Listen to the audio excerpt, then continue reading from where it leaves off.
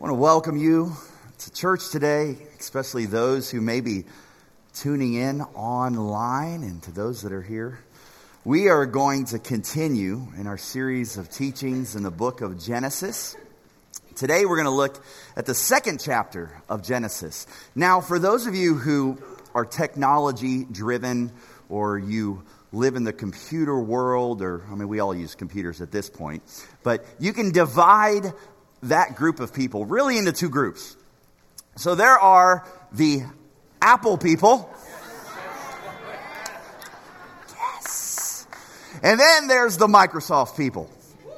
So that's all right. Okay. So this is not a promotion today for either one of those companies, but I'll get to the point. So with Microsoft, the creator of Microsoft is Bill Gates, and when you use Microsoft's products, the operating system is Windows, right? And with Apple, the creator of Apple and that company was Steve Jobs, and the operating system is Mac OS. Now, both of these two companies and these two operating systems in particular try to accomplish the same things. Some might do it a little better than others. But in the digital world, we deal with communication and we access the internet and there's photo and videos. And while they both do the same thing, they accomplish it completely in different ways. And if you've ever used one or the other, you know that if you're in the Mac world and that operating system, it doesn't translate and it doesn't work the same in the Microsoft world and vice versa. And each of these companies communicate a story, if you will, or a narrative on why their product works better. And right about now, you're saying, Alan, what on earth does this have to do with Genesis chapter 2? Well, the human experience and our existence is actually pretty similar to these two different operating systems. Now, we call it a biblical worldview, or there's a humanistic worldview, but as we're going to discuss today, you're going to find out that there are different operating systems or different stories or different narratives, one which is false and one which is true. And pastor and theologian Kevin DeYoung, I believe he said it best when he said, "We will never agree on the trees if we're looking at different forests. Understanding this, we will never agree on the subplots of the human experience if we aren't reading and telling the same story." Genesis opening chapters introduce us to God's story about the human experience. Genesis chapter 2 reveals to us what it means to be human. It reveals the purpose of God's creation of men and women. It speaks to the importance of work and what we are to do. It clearly defines who's in charge and who sets the rules for living. It also brings clarity to human sexuality and lays the foundation of marriage. Now today, we're going to look at the purpose of creation, our calling, and the significance of obedience to Christ. We'll rediscover our identity as human beings and embrace the true story of humanity. Next week, I hope you come back because we're going to be tackling the true story of human sexuality and marriage. Let us pray. Father, it can be confusing to live in a world that is pushing different stories, different narratives, different messages about what it means to be human. But today we look to the source of truth. We look to you, and that is your word. And we understand that through your word, we find what it means to be human. So I pray that you would help us in our thinking, that your Spirit would speak to us today. In your name we pray. Amen. Now, as we continue our series of teachings from the book of Genesis, we do so with an understanding about Moses, its author. Moses was communicating a message of hope to people looking to escape despair. This was the first recorded message, the first recorded sermon.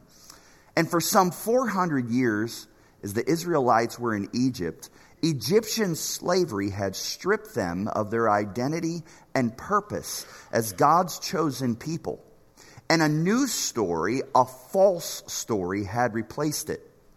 A story and culture that revolved around idolatry and misplaced worship.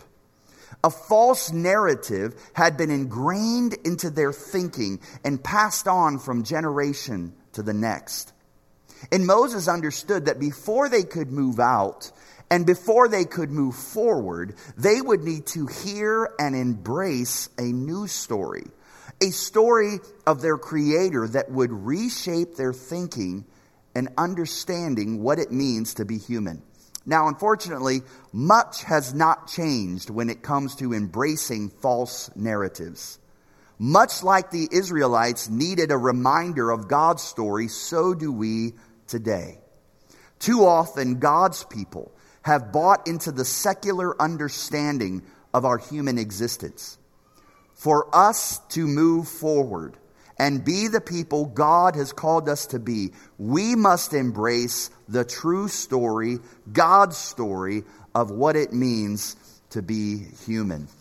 Now, as we looked at the first chapter of Genesis, we unfolded creation.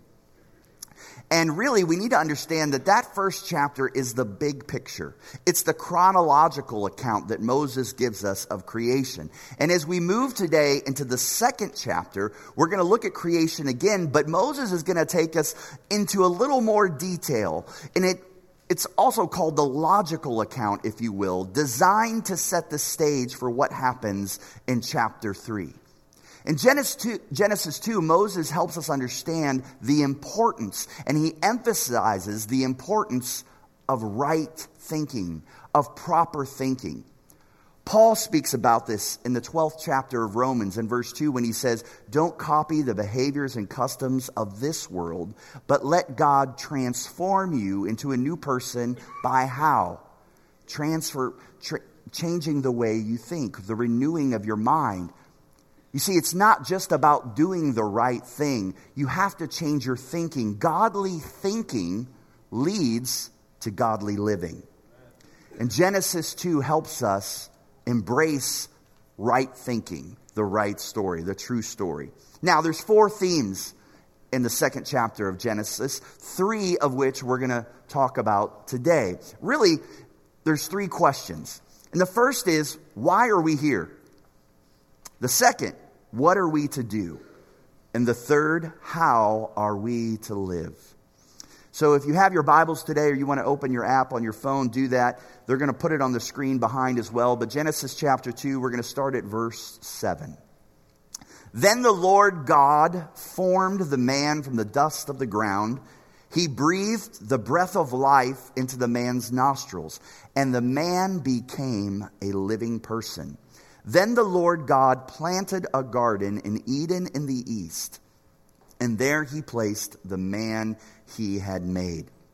Now, we talked about this actually a few weeks ago when we looked at the sanctity of life. We understood, we opened God's word that we are the imago Dei. We are created in God's image. And in Genesis 2, Moses gives us a little more detail. It's not only we are created in God's image, but the verse we just read says that God breathed into man. Now, we understand that God is spirit. And the difference between humanity, the difference between you and I and animals, are that God's spirit was passed from him through us. So creation, God's creation of man and women are different. So the first theme is that God created us. When we look at the question, why are we here? God created us to relate to him. He created humanity for relationship with God. Now, Moses emphasizes this in an incredible way through language. In the first chapter of Genesis, when he refers to the Creator God, he uses the word Elohim in Hebrew, which Elohim paints a picture of a distant creator of an all-powerful God. That word is used throughout Scripture over 2,700 times. But Moses changes it in chapter 2. The verse we just read in 7 said, "Then the Lord God formed."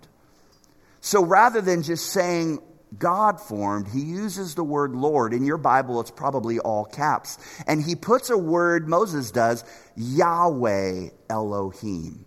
And that word Yahweh also means Jehovah, and there is a personal connection that's tied to it. So Moses is now saying, look, we were created in God's image, but this isn't just a distant, powerful, creative God who snapped his fingers and put us in existence. No, this is a personal God who desires to have relationship with us. It's the same Yahweh Elohim that was used in Exodus 3 in the burning bush experience when God's presence came and spoke to Moses. It's the same Yahweh Elohim that is found in, that Moses writes in the 25th chapter of Leviticus when he says, I will live among you. I will not despise you. I will walk among you. Moses is saying that this Yahweh Elohim is not someone who's distant, but he walks with us and he desires to be in relationship with us. It's also used in Deuteronomy chapter 6, which Jewish people know as the Shema. They pray this prayer once in the morning and in the evening. Jesus would have prayed this prayer when he was here on earth that says, listen, O Israel, the Yahweh is our Elohim, the Lord alone, and you must love the Lord your God with all of your heart, all your soul, and all your strength. God created us as relational beings to relate to him. Moses was telling the Israelites, this very creator, relationship God, he's the God that brought us out of Egypt.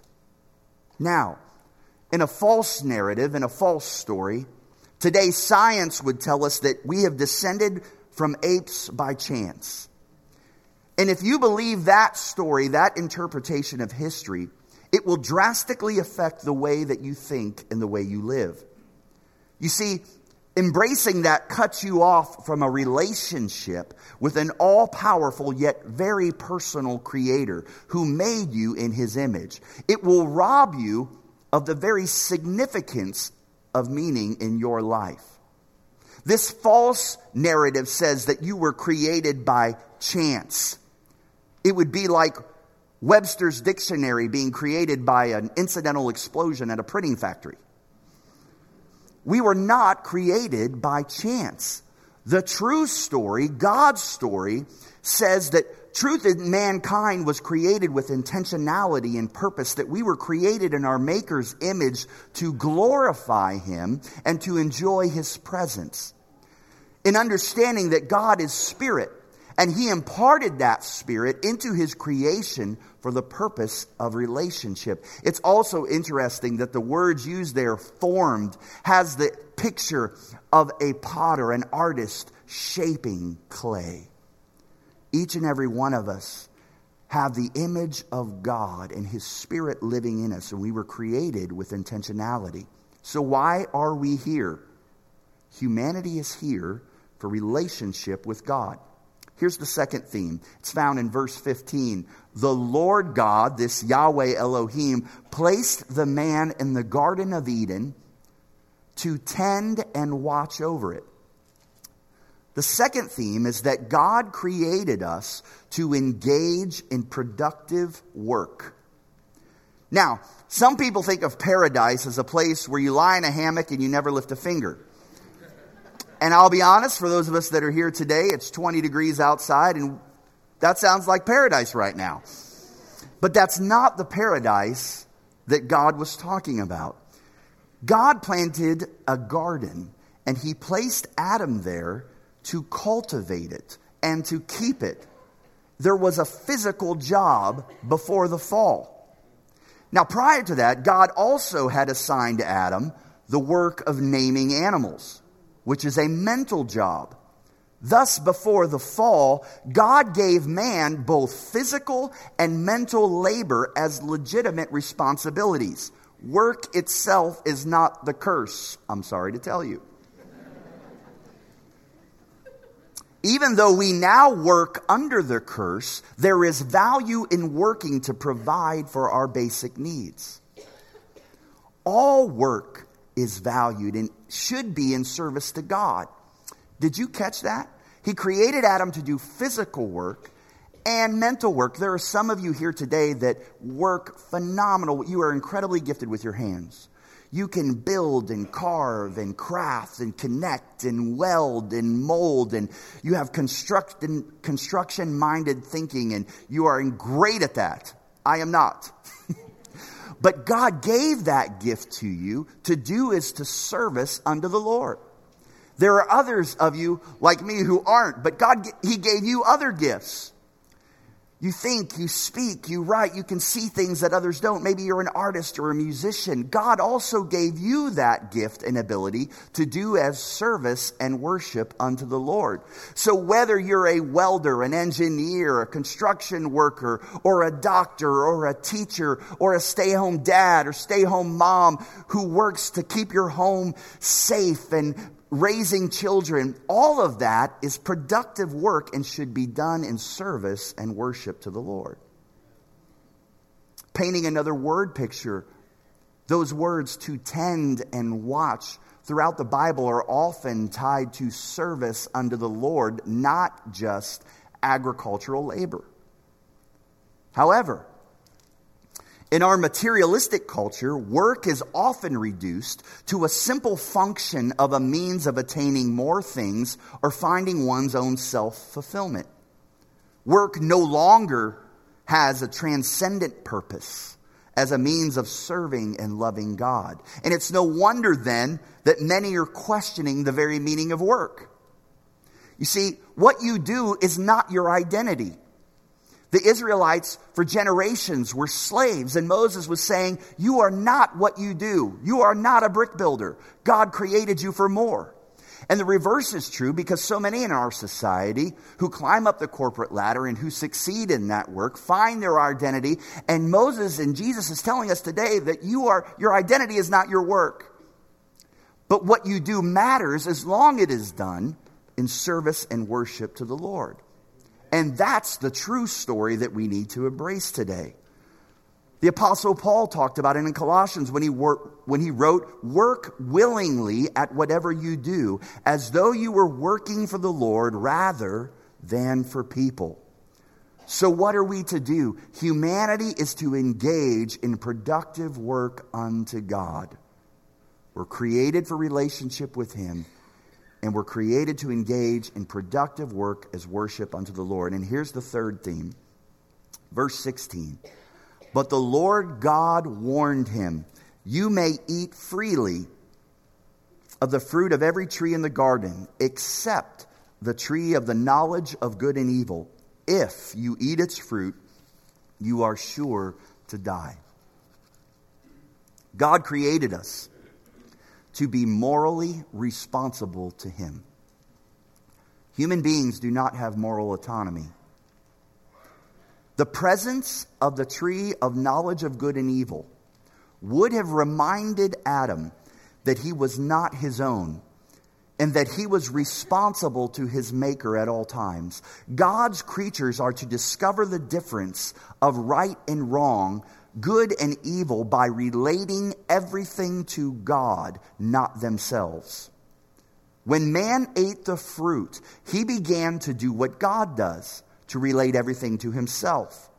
When man began to think of himself as the center of the universe, he became like God. But it was all a lie, because man is not the center and cannot be the center of the universe. You had a tree of life and a tree of the knowledge of good and evil. Those two trees represent God as being the center of it all. God is the giver of life. We also know what good and evil is based upon God's character and who He is. So in the center is God. We know what good and evil is based upon the character of God. If something reflects God's image, if it reflects His character, then it is good. If something does not reflect God's character, does not represent who He is, then it is evil. But here's what happened. When Adam and Eve ate of the fruit, they took God out of the center and they placed themselves. And so now in our culture, man is in the middle going, that's good, that's bad, this is evil, that's good. Are you with me? Yeah. Man is not the center. God is the center, and that's how we determine what is good and evil. Distinguishing between good and evil is an insight that only belongs to God. It is a divine prerogative and a divine gift, and humanity cannot insist on the possession of such insight. To insist on taking it is to push your way into God's realm and attempt to be like Him. Now, with that, God also created each and every one of us with the freedom to choose. You and I are not puppets and robots. God created us with His Spirit, but with that Spirit came the freedom to choose. The freedom to choose that we will obey that which is good, or that we will disobey and follow that which is evil. If you're married today, if your spouse were to ask you, honey, why do you love me? If my response to my wife is, well, because God told me that's what I'm supposed to do. How many know it's not going to be a good afternoon in the Hannah house? Why? Because with love comes freedom. The Bible says that we love God because He first loved us. So when He created us to show His love, He created us in His image with the ability to accept His ways or to reject His ways. With love comes great freedom. And the false story, the false narrative, is that man is the center and that he became like God by deciding what is right and wrong. But the true story, God's story, the right narrative is that God is the center of the universe, that it is He who defines right and wrong. And what happens is, as it said in our text, that the moment they ate from that tree, they died. Now, physically, they didn't die immediately. Their bodies ultimately did end in death, their physical bodies. But spiritual death happened immediately. And when we disobey God, it separates us from Him, which is spiritual death. So how are we to live? Humanity is to be morally responsible to God.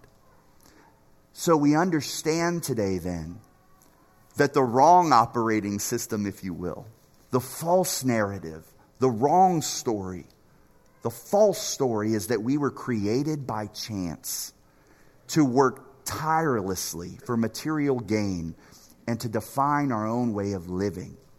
But today, we should know that based on God's word, the right story, the true story, is that God created us to relate to Him, to engage in productive work, and to be morally responsible to Him. Jesus said it best when He said, I am the way, the truth, and the life. And no one comes to the Father except through me. Next week, we're going to continue in Genesis 2 and look at the true story of human sexuality and marriage. Let us pray.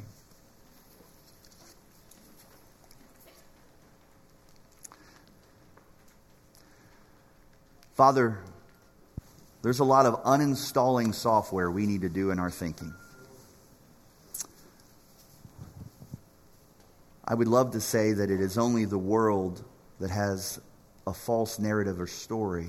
But as we see too often, God's people can forget why we are here, what we are to do, and how are we to live.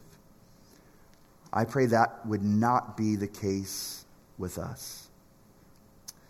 That your Spirit would do the work in our minds, in our thinking, understanding that when our thinking is right, we can be transformed and it leads to godly living. So help us embrace, rewire it in us that we know we were created in your image. That you are the center of that which is good and you determine what is right and wrong. And that you have called us to be productive. In the diversity of gifts that are in this room, that we do those things not for a boss, not for material possession, but we do it as service and worship unto you. Let it be so in us. In your name we pray. Amen.